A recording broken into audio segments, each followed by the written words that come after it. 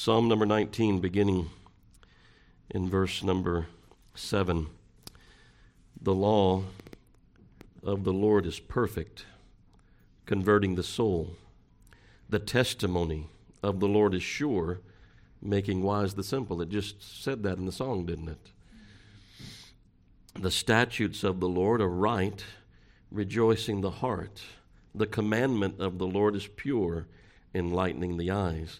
The fear of the Lord is clean, enduring forever. The judgments of the Lord are true and righteous altogether. More to be desired are they than gold, yea, than much fine gold. Sweeter also than honey and the honeycomb. So you got gold and you got fine gold, right?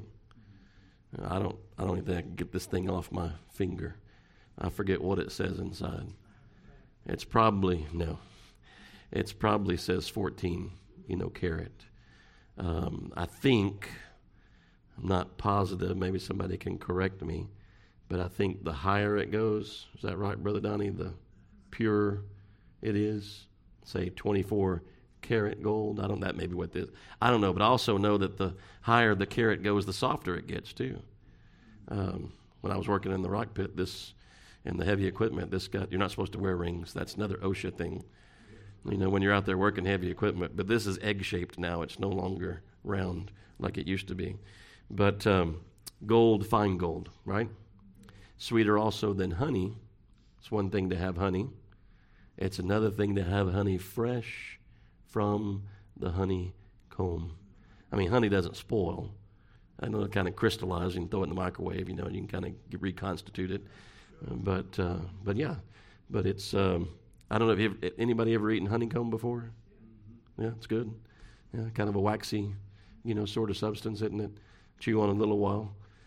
I don't know if it stays in your digestive system like bubble gum does. They say it takes years to process that. But anyway, sweeter also than honey and the honeycomb. Verse number 11, moreover by them is thy servant warned, and in keeping of them there is great reward. Who can understand his errors?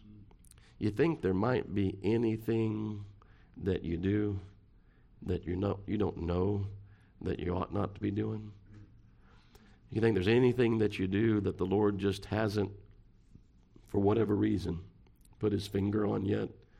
You think there's anything that you do that might, there's some things I know that I do that annoy Teresa, but I do them anyway.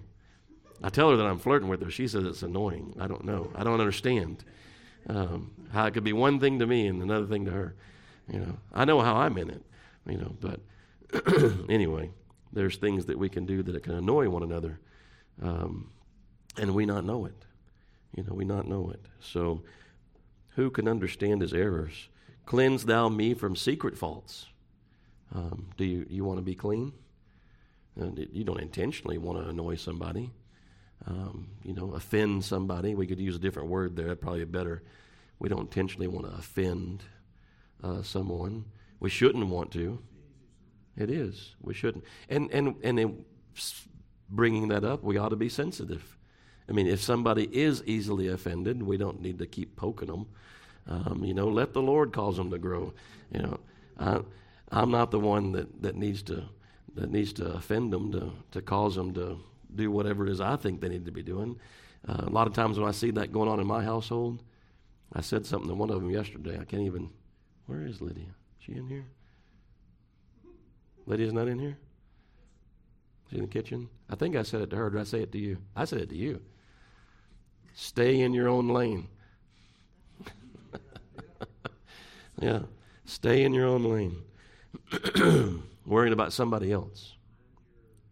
Mind your own beeswax. Yeah, mind your own knitting. We heard that at the Bible conference that we went to the other day. I don't know, I've heard, you heard that before, Brother JT? Mind your own knitting? Yeah. Where was he from? He said that was Oklahoma. That was a common saying up in Oklahoma. Down here, mind your own business. But, sure. That's what Ann and I were actually talking about. It wasn't because she was in trouble about something. We were talking about the fact the disciples, John's, here, and Peter's like, what about this man? Now, that's none of your concern. You be concerned about what I've given you to do. He'll be concerned about what I've given him to do. Now, if we take that message that we heard, we may have to come along and help him do the thing that he's given to do. But my chief concern is what, the Lord's put before me, set before me. So how about the next one? So we got secret things. What's the next one talk about? Presumptuous. To presume upon. Presumptuous sins. Things that you do that you know are wrong. And you know it's against God's law and you do it anyway. That's presumptuous. Keep back thy servant also from presumptuous sins. Let them not have dominion over me. Then I shall be upright. I shall be innocent from great transgression. I could fall into some pretty bad stuff. Lord, I don't want to presume upon your grace. I don't want to be presumptuous. I want to be kept from those things. Verse number 14. You know this verse, don't you? Let the words of my mouth. And we've sung it as a scripture song before in my household. Let the words of my mouth and the meditation of my heart be acceptable in thy sight, O Lord, my strength and my Redeemer. Is that so with us? Do we really live that? Let the words of my mouth, those are the spoken words that people hear around me. And the meditation of my heart, those are the words the Lord hears.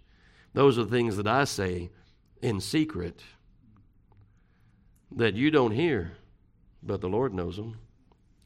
Let the words of my mouth and the meditation of my heart be acceptable. Are the words of our mouth acceptable in God's sight? The things that we choose to say, are they acceptable in God's sight? Same thing with the meditation of our heart. Is it acceptable in God's sight? There are things that come to my mind, I'm sure just like yours. I'm like, I don't want that in my mind. That's not acceptable in God's sight. I don't want that to live there. I'm not going to worship at that altar. I want that to be gone. I want that to be removed. I don't want that to dwell in my mind. So those are the verses that we want to try to look at this morning. So before we do, let's go once again to the Lord in prayer. Ask Brother Bruce if he would to pray for us. Our Father and our God, thank you for this day. Thank you for this gathering. Lord, we thank you for your word. Lord, we thank you for your spirit. We thank you for giving us understanding. And Lord, we ask that you would cleanse our hearts. Those things that don't please you. Those things that are not in accordance with your word. Lord, we know that none of us can please you without faith. And Lord, we know that faith comes from you. It's a gift. Yes. And Lord, we know that all the promises that are in your word are based on that faith. Father, we ask that you would bless this service. Give us ears to hear. Prepare our hearts to receive your presence.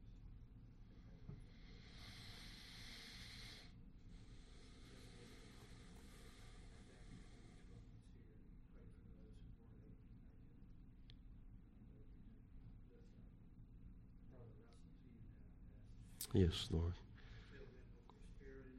Amen. Amen. You may be seated. So,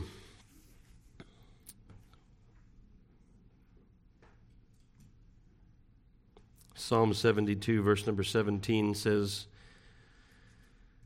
His name shall endure forever. His name shall be continued. You were talking about the sun last week, right? Shall be continued as long as the sun. And men shall be blessed in him. All nations shall be blessed, or shall call him blessed. Blessed be the Lord God, the God of Israel, who only doeth wondrous things. That's all he does. Wondrous things. And blessed be his glorious name forever, and let the whole earth be filled with his glory. Amen and amen. So we've seen God's glory in the first 6 verses in creation. Not a place the light doesn't shine. Not a place where God's glory is not visible, is not seen.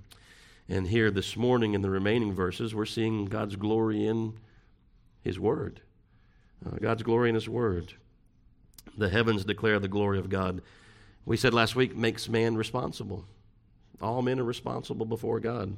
That's enough light to make a man responsible. Here, in the remaining verses, further light. There was one witness. Here's another witness, the Word of God. So, those who know and love the truth, as we look at some of these things, we saw last week that those who are outside of Christ, that see the light of creation, what are they doing with it for the most part? Most men, suppressing the truth. For us, what's our desire? We're not, they don't want God in their thoughts, right? But here in what we're looking at, we're seeing something quite different, aren't we? What David's saying, he does want God in his thoughts. Let the words of my mouth and the meditation of my heart be acceptable in thy sight. Keep me from presumptuous sin. Cleanse me from, my errors. He wants God in his thoughts. So 1 Corinthians 1:27 says, but God hath chosen the foolish things of the world to confound the wise, and God hath chosen the weak things of the world to confound the things which are mighty, and the base things of the world, and things that are despised God hath chosen, yea, and the things which are not, to bring to naught the things that are, that no flesh should glory in his presence. Read all that to get here. But of him, that is Christ, but of him are ye in Christ Jesus, who of God is made unto us wisdom and righteous and sanctification and redemption, that according as it is written, there's the glory of the Son. Here's the glory of Christ. Him that glory, let him glory in the Lord. Let him glory in the Lord. And I was listening to a message this week on this passage out of Jeremiah 9:23. It was actually, some of you know him, Jeff Johnson. Brother Jeff Johnson, Bruce, Don Johnson's son.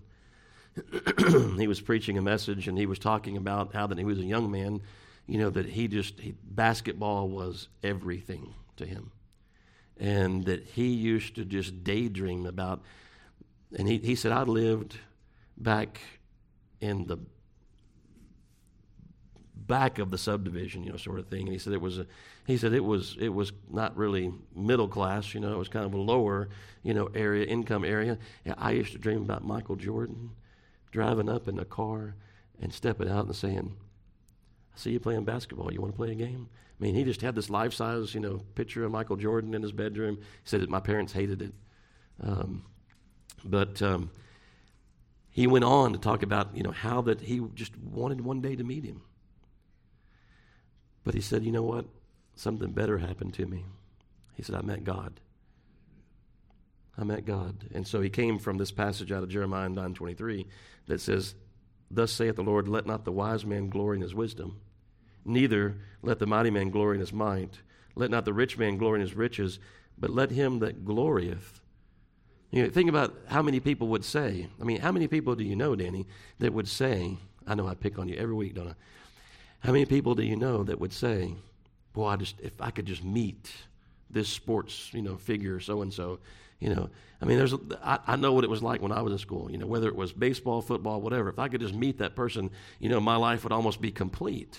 They just idolize, them to such a degree that there's really something missing because I haven't yet met him or her, whatever the case may be. But here we're being told, it doesn't matter who they are. The King of England, the President of the United States, some Maharaja somewhere, whoever the person might be. What does it matter as far as eternity is concerned? What type of, I don't know if they still use this term anymore, Danny. What type of street cred would that give you? Street credentials, right? I don't know. You ever hear that? That's not used anymore. Okay, showing my age. What kind of, what I'm talking about, don't you, Donnie? What kind of street cred could you get out of that?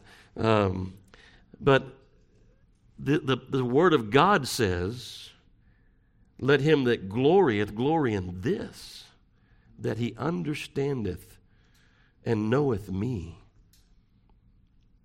I mean, that's incredible, isn't it? I mean, Brother Bruce was down in that nuclear submarine. He can't tell us the coordinates on any date where he was. That's still top secret information. I'm not joking. There are some things that you can't say. There's still, they would be able to figure something out maybe that happened that time. But anyway. Yeah.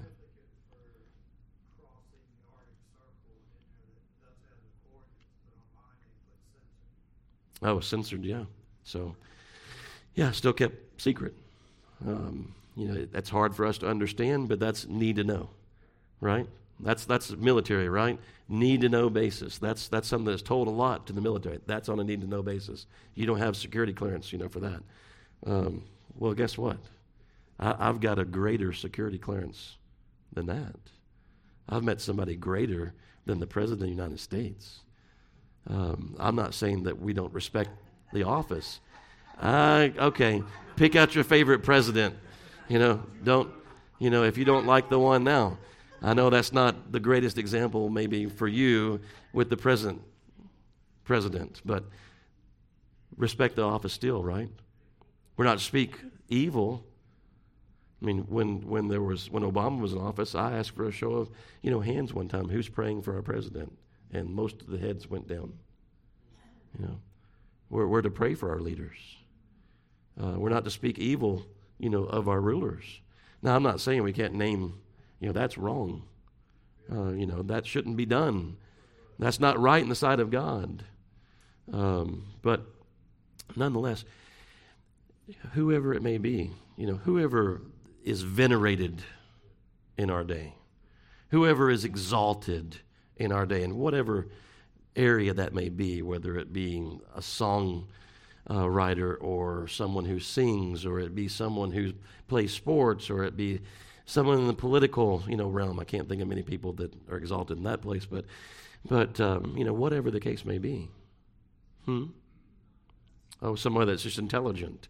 Someone that has great wisdom. How many kids that are maybe on the nerdy side of things, have a picture of Einstein, on their wall, Maybe the one even with his tongue sticking out. You've seen that one before, haven't you? But whoever a person is that is exalted, in our day and age, what compares? Let him who glories, glory in this, that he understands and knows me, that I am the Lord, which exercise loving kindness, judgment, and righteousness in the earth. For in these things I delight, saith the Lord. Now, you can learn some things from creation.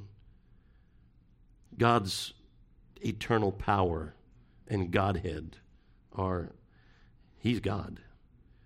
He is mighty. You can learn some things from this that we just read there. Those are not some things necessarily that you're going to learn except, from Scripture.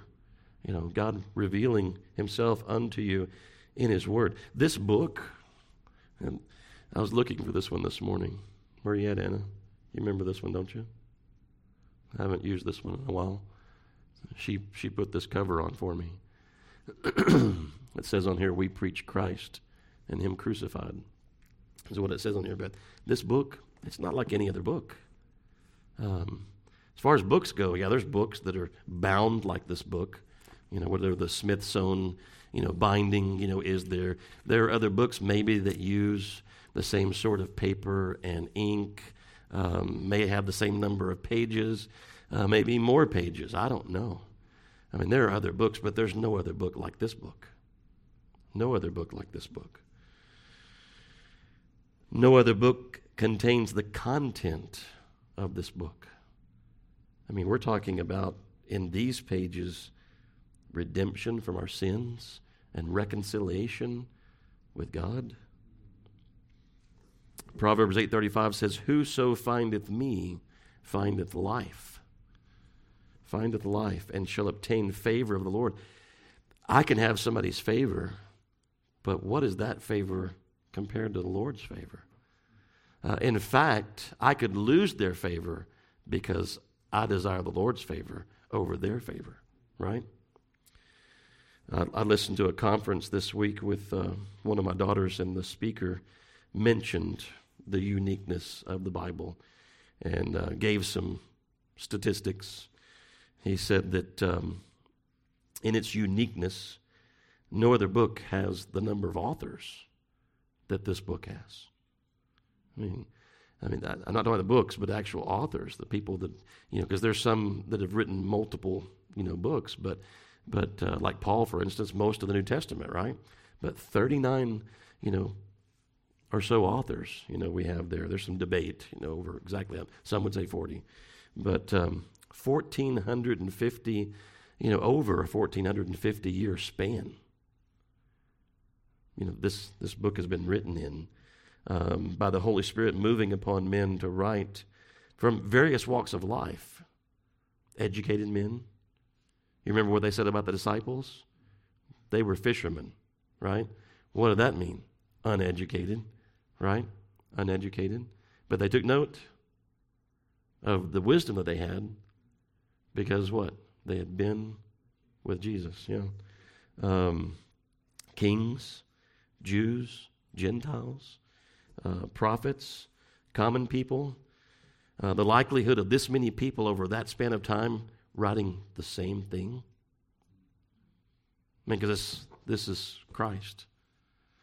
I forget the exact quote of Luther, but he was talking about that within its pages. You remember what it was? I read it to you, didn't I? I can't remember. Something about the cradle, and then some other, I don't know. I shouldn't even brought it up. I can't remember it. But that many people writing that amount of time, 3 continents, 3 different languages. If you're wondering what the third one is, Sister Provi, what is it? We have Greek and Hebrew. Aramaic, yeah. Or Aramaic, I don't know. Depends how you say it, but Bruce is probably right. I'll defer to him. But one message, one continual theme, one plan of salvation, nothing short of miraculous. The kind of things that God does, right? Nothing short of miraculous. But there's no other religious book. I mean, the Quran, the Book of Mormon, the Watchtower Society and the things they put out, whatever. No other book can be trusted like this book. If I'm not mistaken, it's the only book Mm-hmm. of a major culture that tells how we got here and who brought us. True.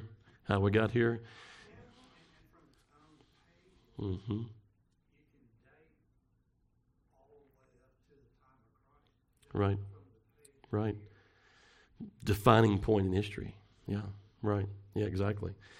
The Bible is the cradle where Christ is laid. Yes. That's it. Yeah. So, and I think what he was saying is not just talking about Christ coming, to the earth, God manifest in the flesh, but the fact also that from beginning to end, this is Christ. This is the message. The gospel is Christ, right? So God is its author. Christ is its message. And no other book shares the uniqueness of the Bible like that. And why do I make that point? Because you hear David through what's being said is the Bible is true. The Bible can be trusted. The Bible is sure. He goes through those things as we're looking at them. Of course, thinking along those lines, we think about passages like 2 Peter 1:20 and 21, knowing this first, that no prophecy of Scripture is of any private interpretation, for the prophecy came not in old time by the will of man. But read all that to get here. But holy men of God spake as they were moved by the Holy Ghost. 2 Timothy 3:16 and 17, all Scripture is given by inspiration of God. How that should enrapture our thoughts and capture our attention. This is God's word unto us. All Scripture, yes, is given by the inspiration of God and is profitable. All Scripture is profitable. Some people, they leave the Old Testament alone. We got the New Testament. Well, we may include the Psalms. But, what do we need the Old Testament for? No, all Scripture is given by the inspiration of God, is profitable for doctrine, for reproof, for correction, for instruction in righteousness, that the man of God, that we all might be perfect, thoroughly furnished unto all good works, he says. So, we saw the light of God's creation, first 6 verses. Here's the light of God's revealed word unto us. You think about this. Tell me, I don't know. I was looking over at Bruce, but I don't want to defer to him. How much of the Bible do you think David had?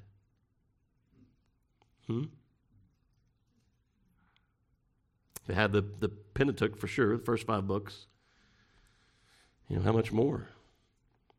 Think he had the Psalms? No, he's writing the Psalms, right? How about 1st and 2nd Samuel, 1st and 2nd Kings? Well, that kind of stuff was being written, about him, So maybe through about Ruth and throw in Job. Not very much. Not very much. But look what he says unto us. All these Psalms that we've gone through, this is the inspiration of God that he's writing by here. The light of God's revealed word unto him. What a glorious thing the Word of God is, and yet men seek to suppress not just the light of creation, but the truth of God's Word, the light of God's Word as well. Instead of glorifying God, because this glorifies God, right? Instead of glorifying God and turning here to the Word of God, you see people turning to things like horoscopes. Instead of looking at the stars and glorifying God because of the starry heavens that he has created, they're looking to the stars and trying to figure out, what do I eat today for my horoscope? Who am I going to marry? Where I'm going to work? Should I even go outside today? No, I need to call in sick because my horoscope's not a good horoscope today, so I just don't need to walk out the door. Something might happen to me. That'd be a terrible way to live, wouldn't it? Wouldn't that be bondage? To be bound to your horoscope? And what it says about you. And I know that was something that was more popular in days gone by, but I still hear people talk about it. I can go to the lumber yard and the people behind the contractor's desk, I'm a Taurus.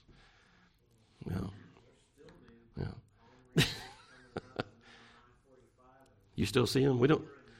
It's all like palm readers now.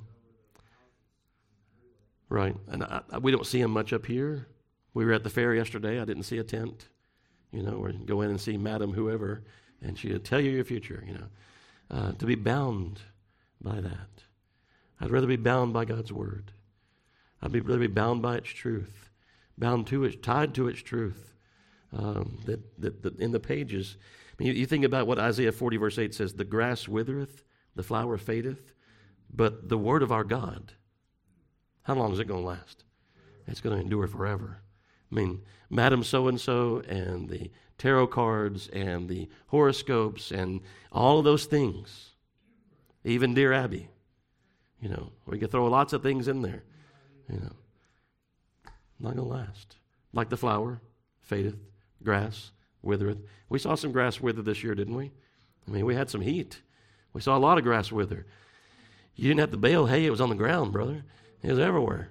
There was just a bunch of hay on the ground. Wasn't anything alive. But we're told that the Word of God is perfect. It converts the soul. We're told that it's sure, it makes wise the simple, that it's right, that it rejoices the heart, that it's pure, that it enlightens the eyes, that it's clean, that it endures forever.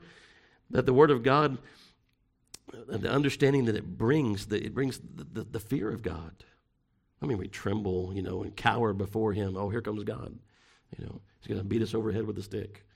No, there's a reverence. There's a love. There's a joy. There's an adoration. So we're talking about those things. We talk about fear. And then I know there's also the sense of I don't want anything to be between. That there's a healthy fear there, that there would be anything between me and God, that there would be anything between you and I. He's called us to love one another. He's called there to be unity between us. And even that projecting, if it wasn't that way among us, that projects out into the community. What gets out about a lot of churches, not what Brother Conrad said, the best thing that could get out about Cheetah Baptist Church is that God is in the midst of them. What gets out about a lot of churches is they fuss and they fight. That there's on the way to, I think it's on the way to Crockett, if you go through Groveton. I forget what little place that is, but you've probably seen it before, brother. I know you're on the Lovelady side, so you probably don't go, that way, very often. But there's a church, you can tell it was the older church over here, and right across the street is the new one. And I bet you they pull up in the parking lot, and they think about so-and-so over there across the street, and they just can't get over it. We don't want that to get out about us. But the Word of God containing the judgments of God, which are true and righteous altogether. But what David is saying unto us here is the Word of God produces an effect within the people of God. It's doing something. It's doing something. I mean, there's the glory of God being declared through the light that is shining through those windows right now. And there ought to be the glory of God being declared through our lives also. We're to be the light of the world, salt of the earth. I mean, men are to see our good deeds and glorify our Father which is in heaven. They ought to see this in us, right? James 1:25 says, "But whoso looketh into the perfect law of liberty and continueth therein, he being not a forgetful hearer, but a doer of the work, this man shall be blessed in his deed. If any man among you seem to be religious and bridleth not his tongue," recently received a vile text from a person who, if I had asked them before they sent that text, they would have more than likely told me that they were a Christian. Okay? "If any man among you seem to be religious and bridleth not his tongue, but deceiveth his own heart, this man's religion is vain." Amen. Do you care about what God's Word says? Because He says, "Let no corrupt communication proceed forth out of your mouth." It's probably TMI for you, but I was in Home Depot in the restroom in this stall, and there was a man right beside me in the next stall that was just fuming about the toilet in the stall that he first walked in that was stopped up. I mean, vulgar. Out loud. It wasn't just in his thoughts. It was coming out of his mouth. And it's all around us all the time. And what is it like? Exactly. I was going to say, what's it like in God's sight? It's like that stopped up toilet. It is filthy. It is corrupt. And they see nothing wrong with it whatsoever. In fact, when I was going to school, a lot of them thought it made them look cool and big and grown up. And, Brother Johnny Carter, he'd be out there standing, on the college campus, and here he is witnessing to these kids, and they'd come up and use that vulgar speech. And he'd look at them with compassion, and he'd say to them, I learned all those words when I was just a little bitty kid. I thought you was smart. You're here on this college campus. I thought you was smart. And then he'd say something to them like this: "Tell me, how does a brown cow eat green grass and produce white milk?" You know, on one hand, they probably think that's silly. But on the other hand, this is something God's done. You know, again, I'm going to say that. I was going to say I'd say something that's probably TMI, but you think about that milk coming out white. Yeah, that's God's work. It's God's work.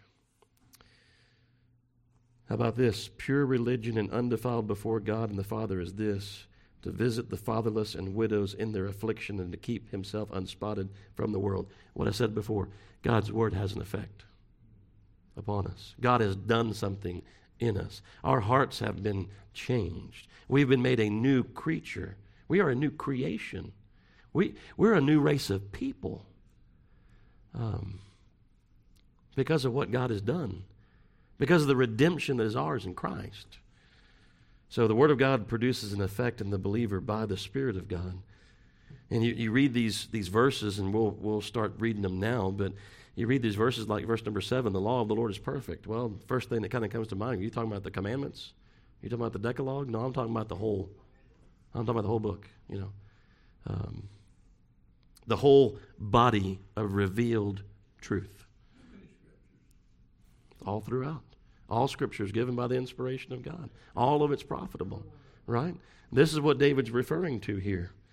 And what a blessing in this confused, cynical, sin-cursed, vile world that we live in, to have the certainty and the trustworthiness of the Word of God.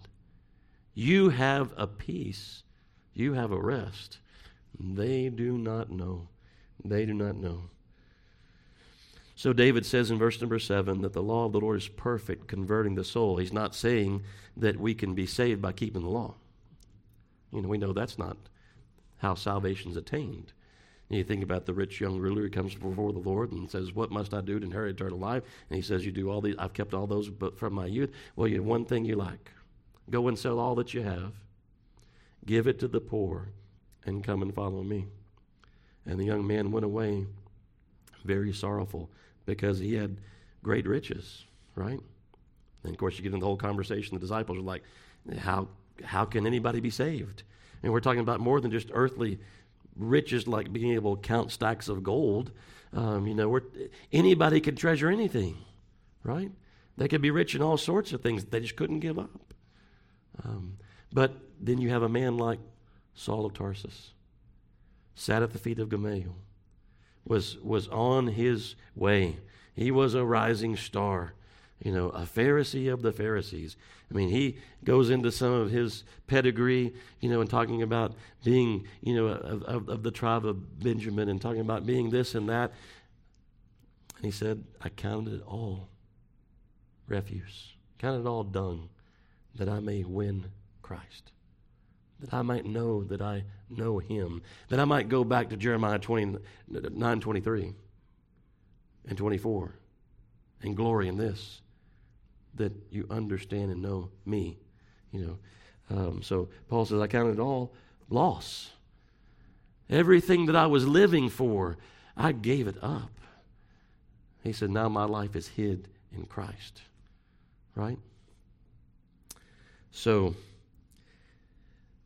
we could see God in creation and his glory there, but in his word we see the greater of the revealed truth in his Son and the glory of God in salvation by Christ. Psalm 36 verse 9 says, "For with thee is the fountain of life, and in thy light," you finish it? "We see light." I wouldn't see any if it weren't for his light. If he hadn't enlightened my eyes, I think in some respects about Jonathan. And he ate the honey, and it says his eyes, were opened, enlightened, In his light we see light.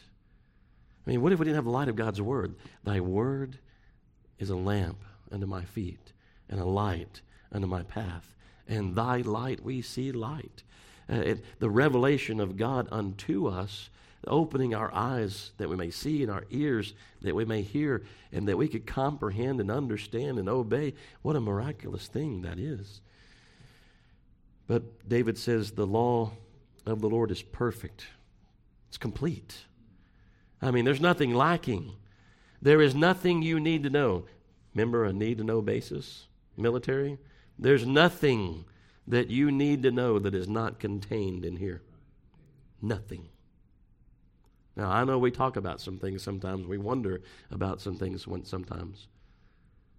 But nothing that you need to know.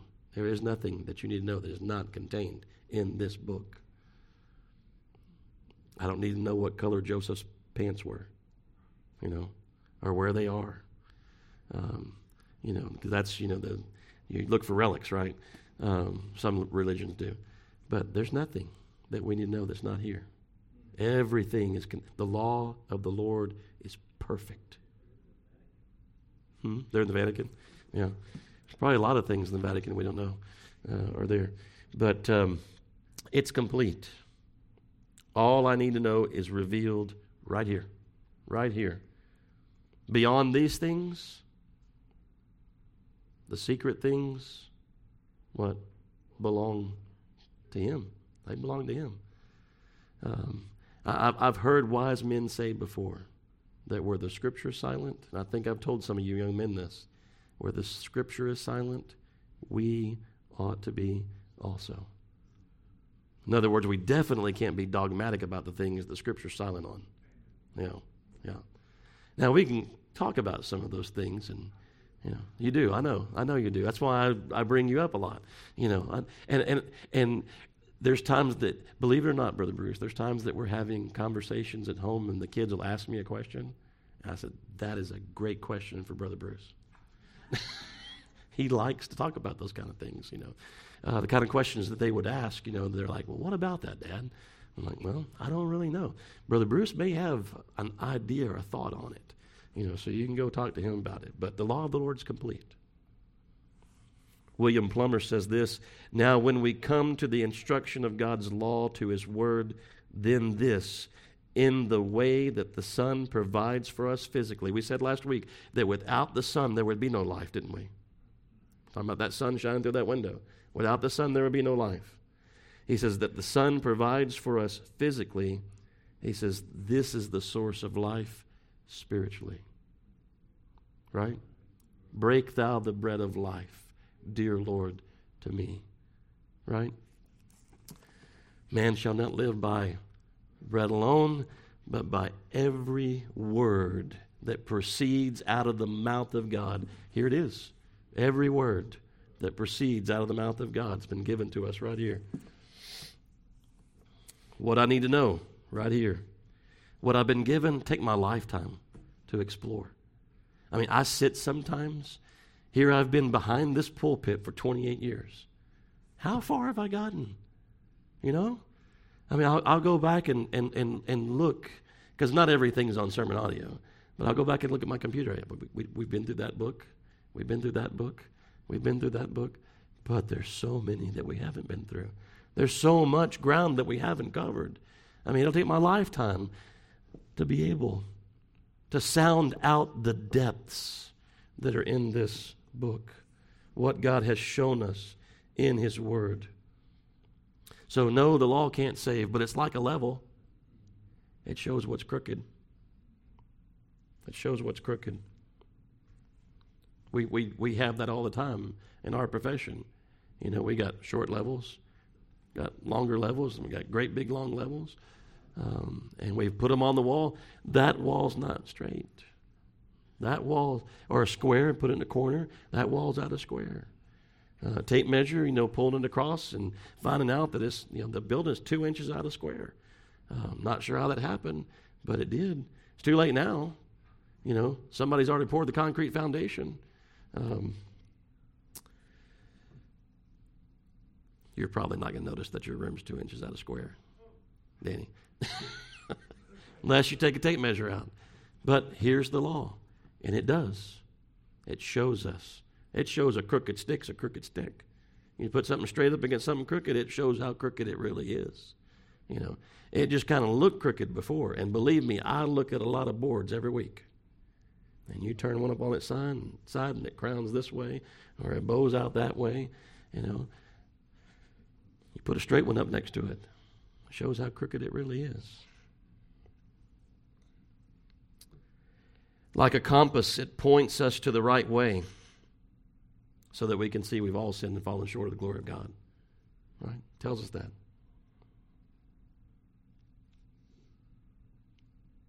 But if our heart is right in the sight of God, then our desire is like David's desire here, to please the Lord in all that we do.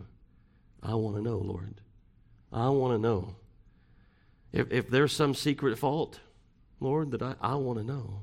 Lord, I don't want to displease you in anything that I do. I want all that I say, every word that I say, I want to be acceptable in your sight. I realize we fall short. But is it not your desire to please the Lord above all things? Whether we eat, here he goes again. He uses that verse all the time. Or we drink, or whatsoever we do, that we do all to the glory of God. Brother Merle said this. He said, to know him is to love him, and to know his will is to do it. Is to do it. And if you know his will and law, and yet refuse to obey him, then you likely neither know him or love him. That's the reality of it. What's the object? Here in this verse, it says converting, restoring the soul. It deals with the heart. The Word of God just doesn't deal with the outside. Do this, don't do that. On the outside, don't touch this, touch that. It deals with the heart. That's what Paul finally, he thought he was just like the rich young ruler. He was pretty good shape until that thing of covetousness, just like the money that the Lord told the rich young ruler, go sell all you have, give it to the poor, come and follow me. Covetousness was the thing. Paul thought on the outside, or Saul of Tarsus thought on the outside, he was okay. He was going about to establish his own righteousness. He's walking around with a wide phylacteries. He was standing on the street corners, making long pretense of prayer. He was standing in the temple and looking at the public and saying, I'm glad I'm not that guy. God, that guy's bad. That guy's a publican. That guy's a tax collector. That guy sold out his own people. That guy takes money from us and gives it to the Romans.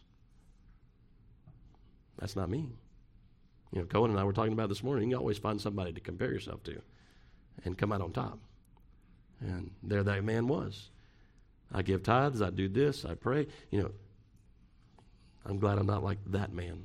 And the Lord said, which one went down to his house justified? And there's the publican, smiting himself upon his chest, not even looking up to heaven, saying, God, be merciful to me, a sinner. It deals with the heart.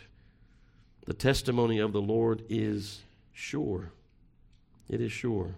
The commandment of the Lord is pure.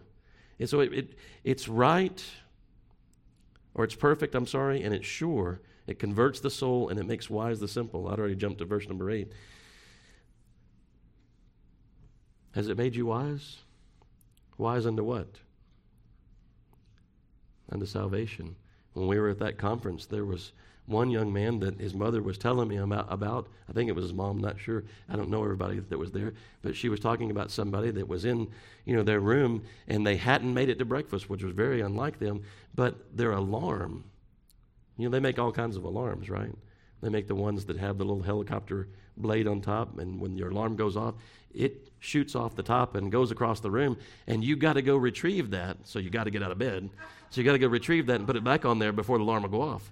They've got some that have wheels on them too, and so they just take off the nightstand. Must be pretty tough alarm clocks. And they run across the room, and you got to go chase them down. Well, this particular young man, he had math problems. You may know what I'm talking about now, Donnie. I don't know, but but his alarm went off, and so there are math problems that he had to solve, or his alarm wouldn't stop going off. Phones are pretty expensive if that's your alarm. So you might not want to throw that out, but anyway, might be able to turn it off. I don't know.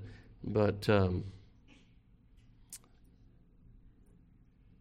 so you think about what David's saying here. Well, my salvation hasn't made me smart enough to figure out that math problem, turn off that alarm clock. It'd still be going off now. And that was over a week ago. You know, the battery would have run out unless you plug it back in. Like, I can get that. And you go out seeking help. Like, Teresa, can you solve this for me? You know, my alarm won't go off. I need to call this customer, and this alarm is going off, you know. But no, it's not. But it makes us wise, as Sister Linda said, unto salvation. How much wiser could you get? You know, where's the wisdom of Archimedes, or where is the wisdom of Galileo, or where is the wisdom of Einstein in that day? If they didn't know the Lord, what difference does it make? I mean, I'm not saying I'm not thankful. This gadget right here. I mean, I wouldn't have been able to develop that. The phone there. You know, those things. A watch.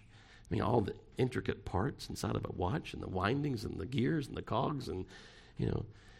I mean, my fingers are so big, I'd have trouble putting the hands even on the face, you know, of it.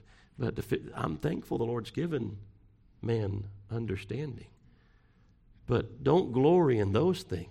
Glory in this, that you understand and know me, he says. If we indeed do, I hope that you do, that you know him. So, verse number 8, the statutes of the Lord are right. Aren't you glad? There's not any error, you know, there. There's something, I believe that, I'm done for, you know. The statutes of the Lord are right, rejoicing the heart. Don't you rejoice in knowing God's word? Don't you rejoice in the truth? Don't you rejoice in righteousness? Don't you love it? Don't you hunger and thirst after it? You know, like the deer pants after the water brook, so my soul pants after thee. Rejoices the heart. The commandment of the Lord is pure, enlightening the eyes. When you think about statutes, that's like a law. Most people don't like those. What do you mean I have to drive 55 miles an hour? That road over there is 75, or you get out there in New Mexico in the desert, it's 80. Why can't it be 85 everywhere? You know, they'd be doing it right through the school zone if they could. You know, some of them try it. But people don't like statutes. Men are rebellious by nature. But God changes our hearts, and we love God's law, and we love God's testimonies, and we love God's word, and we love God's truth. It's right. And when we do wrong, we're like, that wasn't right. And I'm going to have to go and tell Brother Bruce, I'm sorry, because I was wrong to say that to him, you know, or to feel that way about him. I've never said anything like that or felt any way like that. There's never been anything. It was easy for me to use you for an example because I wasn't going to offend you and say, oh, yeah, I remember that. You know, that was awful. You know, thanks for bringing that back up. But that's not the case. Not that it couldn't happen. You know, right? The commandment of the Lord is pure, enlightening the eyes. Sin brings sorrow. Obedience brings joy. How about the times you haven't done what the Lord impressed upon you to do? How'd you feel about not doing that? Or how about when sin has tempted you and you've given into it and you thought, you know, this is going to be, you know, it promised so much. But in the end, I mean, it just felt like death. The godly person rejoices in the statutes of the Lord because they are right, because they are perfect, because they are sure, because they are enlightening. The wicked do not rejoice in those things because that's what they are. Enjoy that, Cohen. One day that's not going to happen anymore. Enjoy your grandfather. Yeah. They met at the door coming through. I tell my girls, spend time when we go over there. Spend time. They're not always going to be here. Spend time with them. Enjoy them. Do you enjoy God's word? You spend time with it? You know? Spend time with it every day? Every day? Not just, today I've got to read these chapters, done. You know, Take something with you throughout the day from whatever it is that you're reading. If you read one verse, do you have to read 3 chapters? I'm not saying it's wrong to try to read through the Bible in a year, but if you're reading through the Bible in a year just to read through the Bible in a year, that's not good. It's profitable. Read it in such a way that it's profitable. Pray as you're reading it. Ask the Lord to speak to you. Just one verse, can feed you all day. How much of it have we memorized? What if you get locked up one day?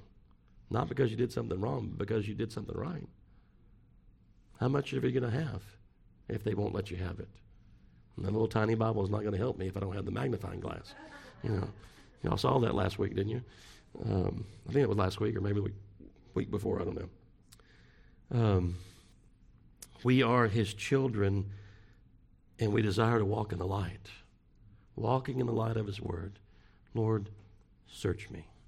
Lord, try me. Lord, know me. Lord, see if there be any wicked way in me. Lead me in the path of life. Lead me in righteousness. Keep me by your power. We love the light. We welcome the light. We don't want to hide from the light. We want the light to expose. We want the light to reveal. We want the light to give us understanding. We want to have our eyes enlightened. In his light, we want to see light. We said that earlier. Verse number 9, we've got to move along. The fear of the Lord is clean, enduring forever. The judgments of the Lord are true and righteous altogether. Are we a God-fearing people? Is there a reverence for these things? An adoring and loving, a worshipful fear. The fear of God that delivers us from the fear of men. How about that?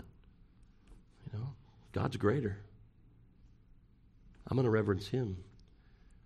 Didn't we tell you no more to preach in this man's name? Well, you choose whether it's right, to do what God says or what you say. What's right in God's sight? One man said, they who fear God need fear anything else. Those who fear God need not fear anything else. Hebrews 12 talks about it, doesn't it?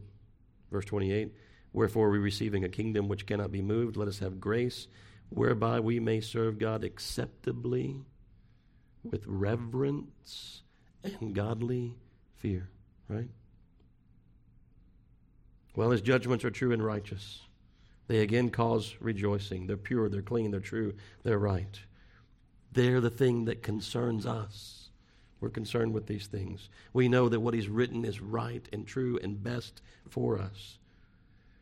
In verse number 10, let me ask you, is this, I know you don't have a whole lot of money in the bank, Danny. Is this worth more than all the money that you have in the bank? Is it worth more than anything else you possess? Is it worth more? I'm not saying it's wrong to have possessions, but is this your most treasured possession? Is it sweeter than anything else to your taste? Yesterday we were walking through the fair, went into the community center where the smart people are that set up their booths because it's air conditioned. And there was somebody in there that they were selling jelly. I hadn't had any Mayhaw jelly in a long time, Brother JT. You got any Mayhaw jelly in your cabinet? Yeah? Yeah? Somebody asked, I don't know if you asked or Rebecca asked, can we taste it? I thought, it's all sealed. Why would they let you taste it? But there was a cooler. He had a jar. You got a brand new spoon, stuck it in there and handed it to him. I think y'all all kind of shared it, but I forget, what did you say about it, Anna? You were surprised at the taste. And it was sweet. You expect all jelly probably to be sweet. I guess, did they make any jalapeno jelly? Don't know. I figured you would know. You haven't had any jalapeno jelly. Okay. If I come across some jalapeno jelly, I'll get some for you. Do you? Would you want it on your toast? If you're a really spicy person, I guess maybe. But she said it was sweet. Is this sweeter? Is this sweeter than honey? Is it sweeter than the honey that drips off the honeycomb? Is it sweeter? So is it sweet unto you? Does it rejoice your heart? Verse number 11 says that it's by these things that we are warned. Not too long ago, Cohen went through a driving course and is going through one now. There are warning signs. I think MacArthur has a tract back there that in front of it says stop. Underneath it says, who do you think I am? Who do you think I am? Do you treasure its warnings even? Citizens of Christ's kingdom, are these things of little concern to you? Or are they of great concern to you? What does God say that I ought not to do? What does displease him? What has he warned me about? What comes to your mind first? Warnings. In here. Anything? Getting a bunch of blank stares.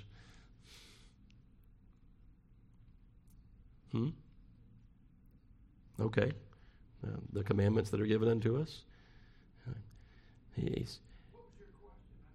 The warnings. What warning comes to mind out of his word? That's a good one. Those who do, what will be added to them? The curse is written herein, right? False gospel, false teachers, wolves in sheep's clothing. Yeah, there's warnings in his word, right? I'm trying to wake you up. Yeah, there's warnings. There's warnings. Paul warned Timothy about beware of that coppersmith. He did me great harm. There are warnings.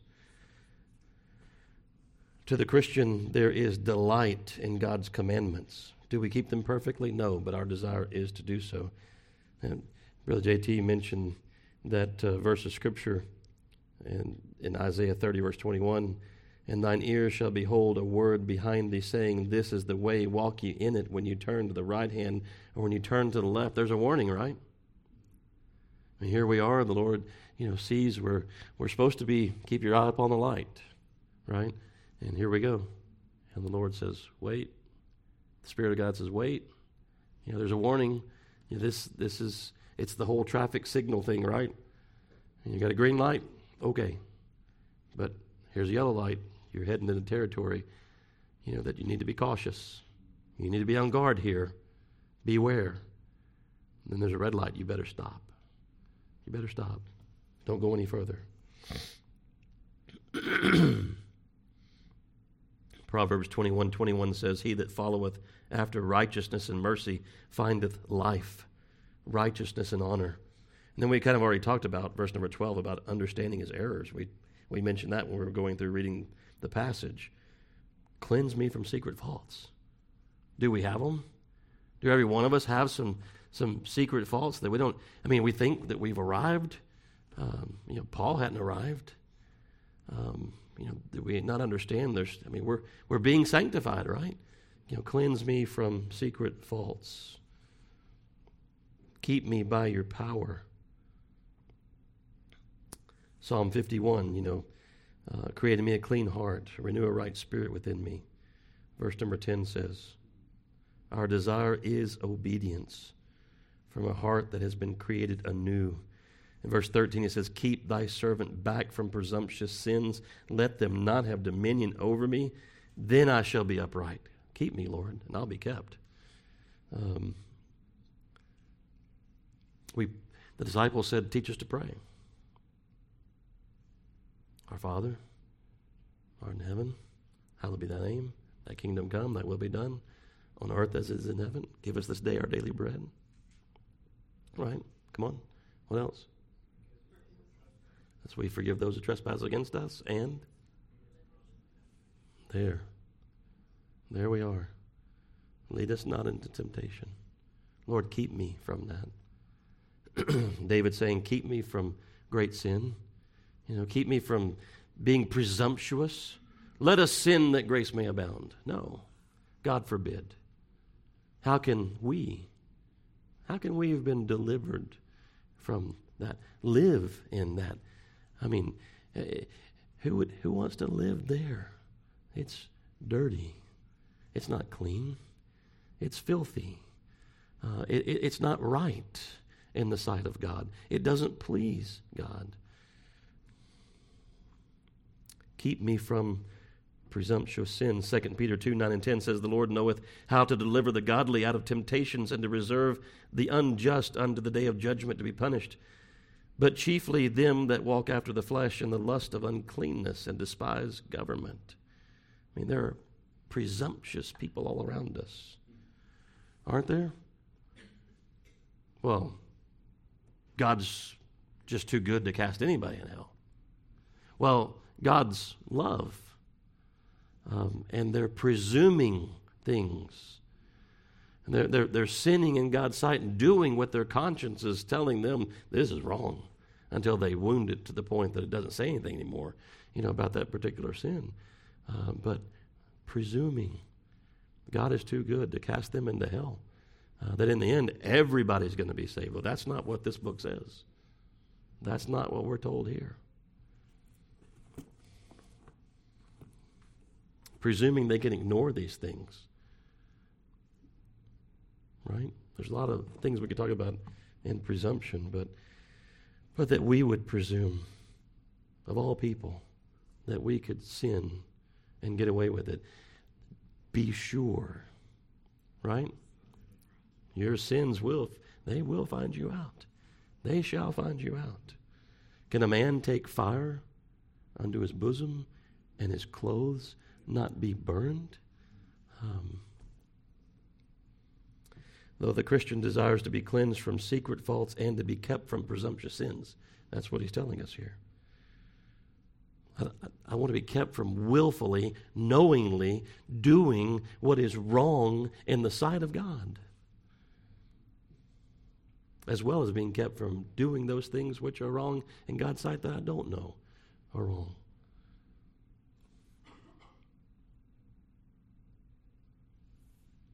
The Christian desires to be kept back from such devastation as that. Keep me, Lord, from the great transgression that not only would dishonor you, but would devastate me. You think David felt pretty devastated after Bathsheba? And disappoint my brethren, and ruin my witness and testimony unto others. Let the words of my mouth and the meditation of my heart be acceptable in thy sight, O Lord, my strength and my Redeemer. Mouth and heart, heard and unheard by the ear of man, all heard by the ear of God. What is observable on the outside in the sight of men, what's discernible on the inside in the sight of God? Are we concerned? Are we concerned with our speech? Are we concerned with our thoughts? God is. David was. The Christian is. Christian is. Are we careful not to offend? Who's the most important person in the audience? God is. He hears. God is.